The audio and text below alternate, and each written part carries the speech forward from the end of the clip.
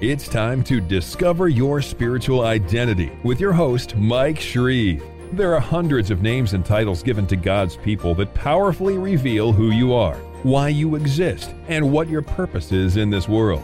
Each one pulls back the veil of a different aspect of who you are in Christ.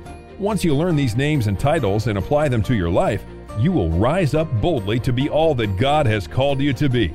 Are you ready? Here's Mike Shreve. What a journey this has been. What a phenomenal journey together, discovering the revelation of the grace of God and our calling to be heirs together of the grace of life. This is the third episode in that series, and I hope you have been enriched by it. I know it's a way of reawakening these truths in my life as I share them with you, and it just blesses me beyond description. Now, I've saved some of the best revelation for this last episode. If you haven't heard the other two, then you can go back later and listen to them, because I'm going to lay a foundation in this teaching that will be sufficient for you to go with me into the depth of what I have to share. Grace is unmerited love. It's also divinely imparted ability. It's the abundant generosity of God toward us. It's the activity of God in our lives. Everything God is doing in us, for us, through us, and because of us. It's all the grace of God. And it all hinges on three attitudes that we have: faith, humility, and sincere love. By grace you're saved through faith, and that not of yourselves. 1 Peter 5:5 says God gives grace to the humble. And then also Ephesians 6:24 says, grace be with all those who love the Lord Jesus in sincerity. So, if you've got faith, humility, and sincere love, there's a river of grace that pours into your life that is inexhaustible. Praise God. Now, here is an important and interesting fact. The Old Testament ends with the word curse. But the New Testament ends with the statement, the grace of our Lord Jesus Christ be with you all. Think of that. What a vast difference between the Old Testament and the New Testament. It goes from the word curse to the grace of our Lord Jesus Christ be with you all. Amen. So Jesus took us from God's law to God's love in a very pronounced way. Certainly, both are part of the same Bible, and both are complementary, and both are necessary. You needed to know the impossibility of fulfilling the law so that you could appreciate the enormity of what grace really is in your life. And so the two are fused together, but still we're living in the new covenant era, and we need to remind ourselves of that. Now let's go to the original languages. There's some rich revelation contained in this portion of the teaching. The Hebrew word that is translated grace is Cain, C-H-E-N. It comes from another word. It stems from another Hebrew word, konan, which means to stoop down or to bend down in order to show kindness to an inferior. Well, I'm sure you agree with me. We are all inferior to the Lord Jesus Christ. There is a huge gap between His holiness, our holiness, His righteousness, our righteousness, His strength, our strength, His wisdom, our wisdom. In order for Him to move in our lives, He's got to stoop down really low. But it reminds me of the story of Jesus stooping down or kneeling down next to the adulterous woman, the woman that was caught in the very act, and saying, neither do I condemn you, go and sin no more. That was a demonstration of the grace of God right then and there. And the religious legalists wanted the woman dead. They were ready to stone her. And if the law had prevailed in that situation, the stoning would have taken place. But the law came by Moses, yet grace and truth came by Jesus Christ. Remember, He said, neither do I condemn thee, but He added, go and sin no more.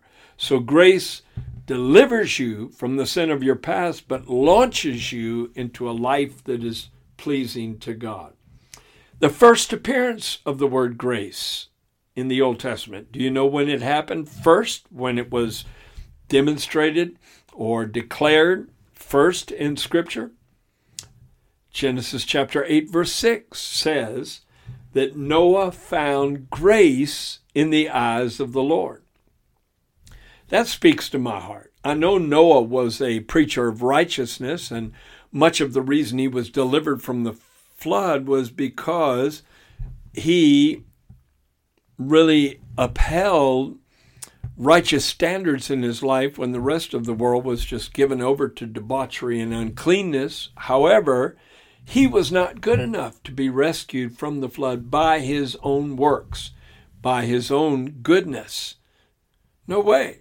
So not only did God rescue him because of his commitment to righteous principles, but God rescued him because of grace, because of unmerited love poured out on his life and the lives of his loved ones. One of the next occurrences in the Old Testament of the word grace is a very important place where Israel had fallen back into idolatry after having heard the voice of God speak from Mount Sinai and give the Decalogue, the Ten Commandments, beginning with the statement, I am the Lord your God, you shall have no other gods before me. And the next, you shall not make any graven image. They broke the first of those 10 commandments, the first two, they just disregarded completely. And when Moses was up in the mountain for 40 days, they brought their earrings and gold necklaces and anklets and jewelry to Aaron and said, make us a god that will go before us. And he fashioned a calf. Why a calf? Have you ever wondered why that was the god they worshiped? Because the cow is the domestic beast that more than any other beast serves mankind, pulling wagons, pulling plows, providing meat for those who are meat eaters, of course. And so it represents, I believe, a God that will serve us. We want our needs met, and so we want a God like the cow that is a servant to humankind. They didn't want a God they had to serve in righteousness and obedience to his laws. But they broke it. They broke that commandment. They took a false god. They made an image of that false god and could have suffered much worse consequences. But Moses went into the mountain and listened to what's transpired as he prayed. In Exodus chapter 33, verses 13 through 16, now therefore I pray, Moses said, if I have found grace in your sight, show me now your way, that I may know you, and that I may find grace in your sight, and consider that this nation is your people. Yes, they've fallen into egregious behavior, horrible sin, but he said, if I may find grace in your sight, he's interceding to draw the grace of God down into this situation. He said, consider that this nation is your people. And I look over the United States of America, my nation, and I see a lot of uncleanness, a lot of wickedness, a lot of ungodliness, a lot of denial of God's word and denial of the power of the name of Jesus, and blasphemous things said about the Bible. And yet, I say, God, consider the Puritans that made a covenant with you when they landed at Plymouth Rock. Consider those who have been righteous and those who are still righteous in various areas of the United States that are still praying, that are still seeking your face, that are still fasting. And listen to what God said. God said, my presence will go with you and I will give you rest. And Moses responded, if your presence does not go with us, do not bring us up from here. For how will it be known that your people and I have found grace in your sight, except you go with us? So we shall be separate, your people and I, from all the people who are upon the face of the earth. So that statement that Moses made really reveals two signs of the presence of grace in a person's life. First, it separates you from the rest of the world as a unique person, as a blessed person, as a person who understands the mysteries of the kingdom of heaven, where the world is oblivious to those things. You're so graced is the word for it. You're so graced to be separate, to be strangers and pilgrims in this world. But it also is an indication that God is with you. That's evidence that grace is in your life. Evidence that you are an heir of the grace of life, that God's presence is not only with you, but in you. For the Israelite people, the presence of God was with them, but the presence of God is in you. No wonder you are set apart from all other people in this world. A chosen generation, a royal priesthood, a holy nation, a peculiar people, his own special people, that you should show forth the praises of him who's called you out of darkness into his marvelous light. Now that's the Old Testament, and that's the Hebrew word translated grace. Now the primary word in the New Testament translated grace is charis. That's charis. And it's from a root word, chario, that means to rejoice or to be full of joy. Because if you have been filled with the grace of God, one of the automatic outcomes of that is you can have joy in a world full of depression. You can have hope in a world full of despair. You can rejoice when everyone else says there's nothing to be happy about. But you're connected to grace, and grace gives you divine insight. Because of divine oversight, you have divinely imparted insight that things are going to get better. All things are going to work together for good, for your good, because you love God. Now, grace comes into your life two main ways. Think of this. How did God ever transmit grace into your life? When did it arrive in your life in a very manifested way? And how did it arrive in your life in a very manifested way? There's two means by which God does that. Number one, the word of his grace. Acts 20:32 uses that as a reference to the sum total of the word of God and the revelation that was brought forth in the new covenant by the apostles. Listen to what Paul said to the Ephesian elders. He said, "So now, brethren, I commend you to God and to the word of his grace, which is able to build you up and to give you an inheritance among all those who are sanctified." The word sanctified means to be cleansed from the defilement of sin and separated unto God for his holy use. And Paul, in essence, was saying, I put you into the hands of the God of all grace and the word of his grace, which will build you up when the world is tearing you down, when demonic powers are trying to tear you down, when your own mind sometimes tears you down. The word of his grace will build you up, and it will give you an inheritance. So you need to dig into the Bible. Quit watching so much TV if you happen to be too addicted to programs on the television, and start digging into the Word of God and find out what your inheritance is. Because if you don't know what it is, you cannot claim it. And the word of his grace will reveal it to you. The other means by which God transmits grace into your life is through the Holy Spirit. The Spirit of grace is a name for the Holy Spirit in Zechariah 12:10. Actually, this particular chapter is talking about the last days when a major battle will ensue against Israel, against Jerusalem, when many nations will be gathered together against Jerusalem to battle. But God said, I will pour on the house of David and on the inhabitants of Jerusalem the spirit of grace and of supplication. Supplication is a very intense way of appealing to God in prayer, pleading with God in prayer, supplication.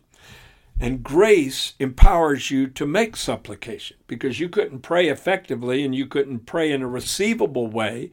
You couldn't access the presence of God were it not for grace. So the automatic outcome of grace is the ability to pray and to get results when you pray. God said, I will pour out on the inhabitants of Jerusalem the spirit of grace and supplication, and they will look on me whom they pierced, and mourn for him as one mourns for an only begotten son. That just grabs my heart. What a demonstration of grace, that after 2,000 years of many people in the Jewish nation rejecting Jesus' claim to messiahship, at that critical moment in the last days when it looks like Israel is going to be wiped off the map, God is going to reveal himself. Jesus is going to pull back the veil and show them the hands and the feet that were nail pierced and that he did it for them. And there's going to be a mass conversion. I believe, my faith is that there will be multiplied hundreds of thousands, if not millions, of Jewish people converted right at the end of this age. Praise God. That's grace. That's grace. That's the Spirit of grace. So by the word of grace and by the Spirit of grace, God introduces grace into our lives. Can we receive God's grace in vain? Or can we fail of the grace of God? Yes, we can. There's two scriptures that declare it. 2 Corinthians 6:1 says, "We then as workers together with him plead with you not to receive the grace of God in vain." And then it goes on to exhort them to live a holy life. And of course, the Corinthian church had some real problems in their midst that they had to deal with. Then also Hebrews 12, verses 15 and 16 says, "Looking carefully, lest anyone fall short of the grace of God." That's the New King James Version. The King James says, "Lest any man fail of the grace of God." How can you fail with something so amazing as grace being poured into your life? Listen to the rest.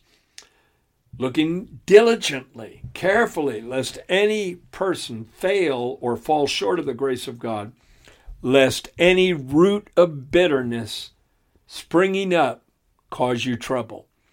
In other words, by being bitter at others and unforgiving toward others, you cut off the flow of grace in your own life. If you can't give grace, you can't receive grace.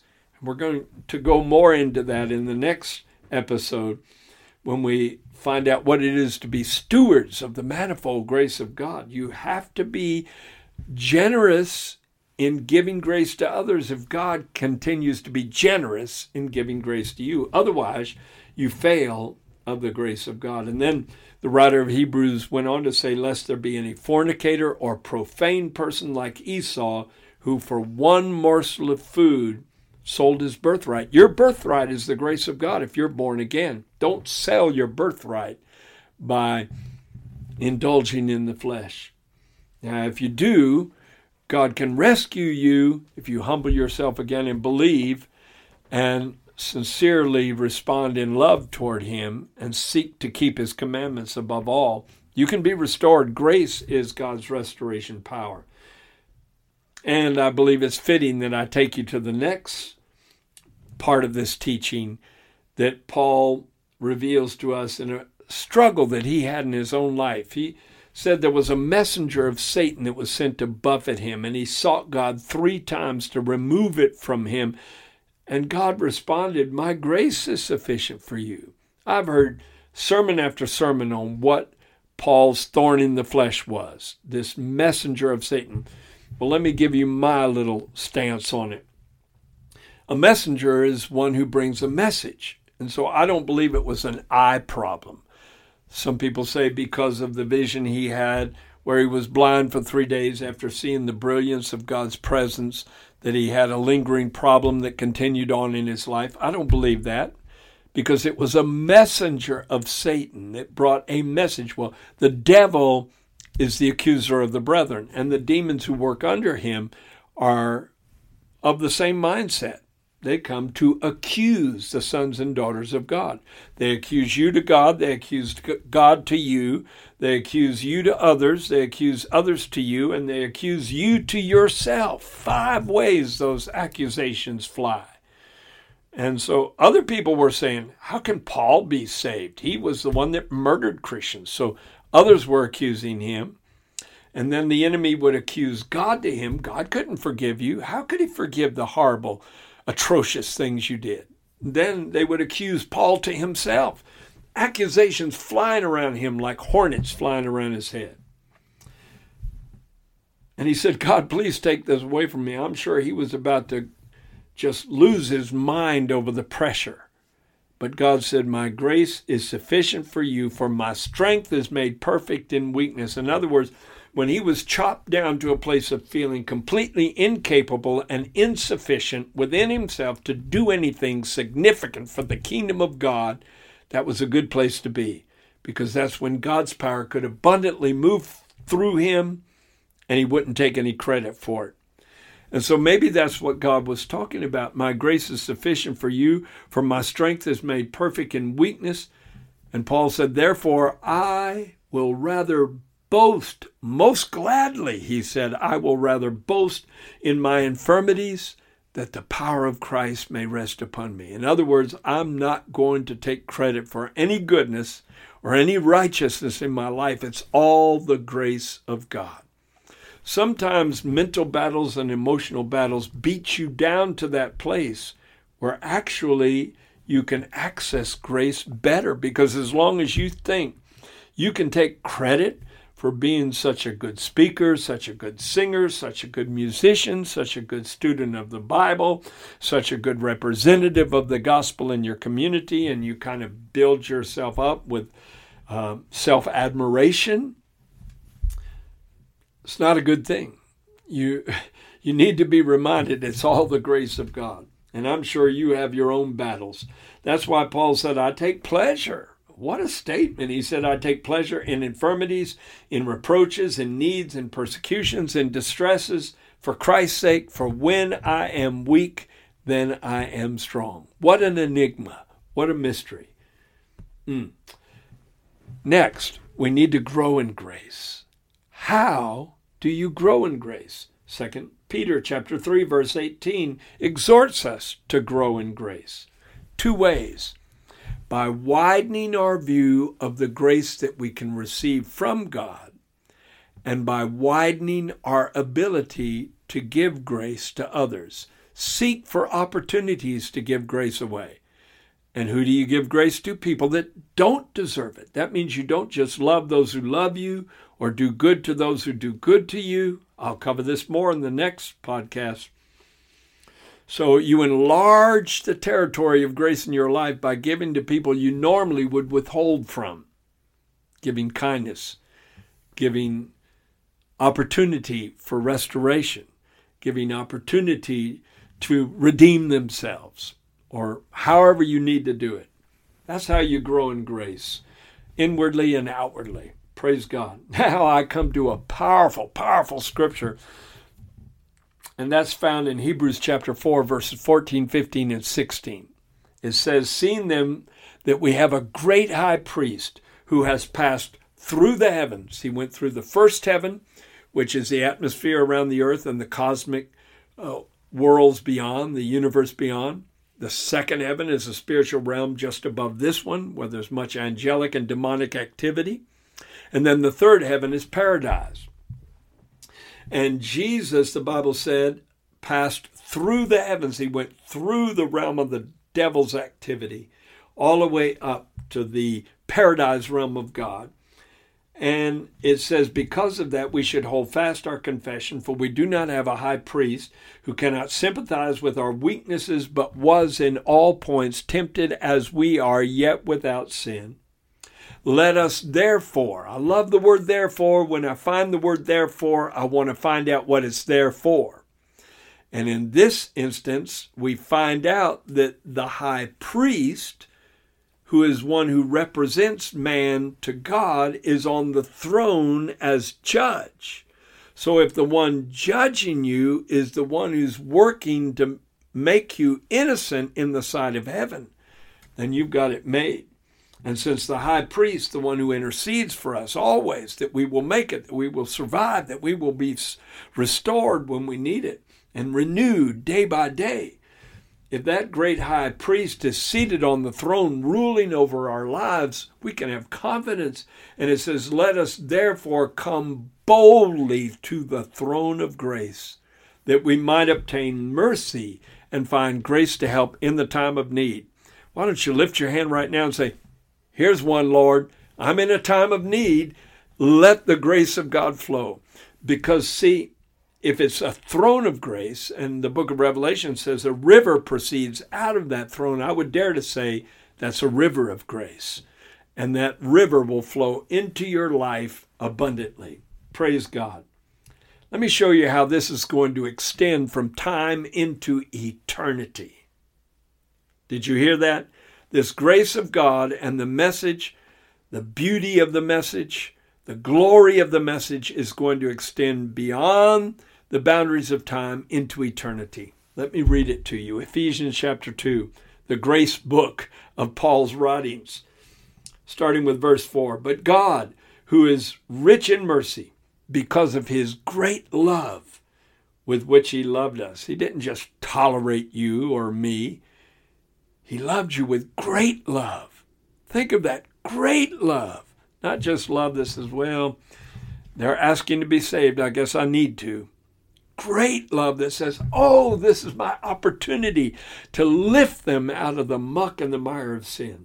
Even when we were dead in trespasses, made us alive together with Christ. By grace you have been saved, and raised us up together, and made us to sit together in the heavenly places in Christ Jesus, that in the ages to come, listen to this, verse 7, that in the ages to come he might show the exceeding riches of his grace in his kindness toward us in Christ Jesus. So you will be a demonstration of the enormity of the power of grace for all eternity. You will be the example. I will be the example. The whole body of Christ, the church of the living God, will be an example for all eternity of the power of what grace can do. That in the ages to come he might show, that he might reveal, that he might manifest the exceeding riches of his grace and his kindness toward us, that he would take us from the depths of sin to becoming heirs of God and joint heirs with Christ, reigning with him, inheriting all things, kings and priests in the kingdom which is yet to come, ruling over a restored new creation. Wow. That God would take you from the very dregs of the universe to the highest place, sharing the throne of the Almighty, because he that overcomes, Jesus said, will sit with me in my throne. No wonder it's called a throne of grace. Praise God. So I have one last scripture, and then I'm going to end. 1 Peter chapter 1, verse 13. Therefore, gird up the loins of your mind. Quit being so easily defeated in your thinking. Gird up the loins of your mind, be sober, and hope to the end. Rest your hope fully upon the grace that is to be brought unto you at the revelation of Jesus Christ. And that's talking about the second coming, because the word translated revelation there is apocalypsis. And apocalypsis is the word from which we get the word apocalypse, which is the coming of the Lord, the resurrection of the dead, the translation of the living believers, the end of the age, God destroying the world and birthing a brand new world out of it. Praise God. Hope to the end for the grace that is to be brought to you at the revelation of Jesus Christ. You are heirs together of the grace of life. Start saying, I claim my inheritance. I want my inheritance. Let it manifest in my life.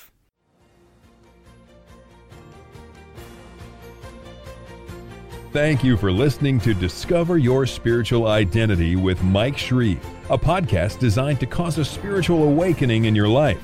Be sure to subscribe on iTunes, cpnshows.com, or wherever you listen to podcasts so you don't miss new episodes. You can go deeper into this amazing revelation of the names God has given his people by getting your copy of Mike Shreve's book titled, Who Am I? Dynamic Declarations of Who You Are in Christ. We also invite you to visit our website, shreveministries.org, and sign up to be part of our global internet family, a group of on-fire believers who are bold to proclaim, I am who God says I am, I have what God says I have, and I will be what God says I will be.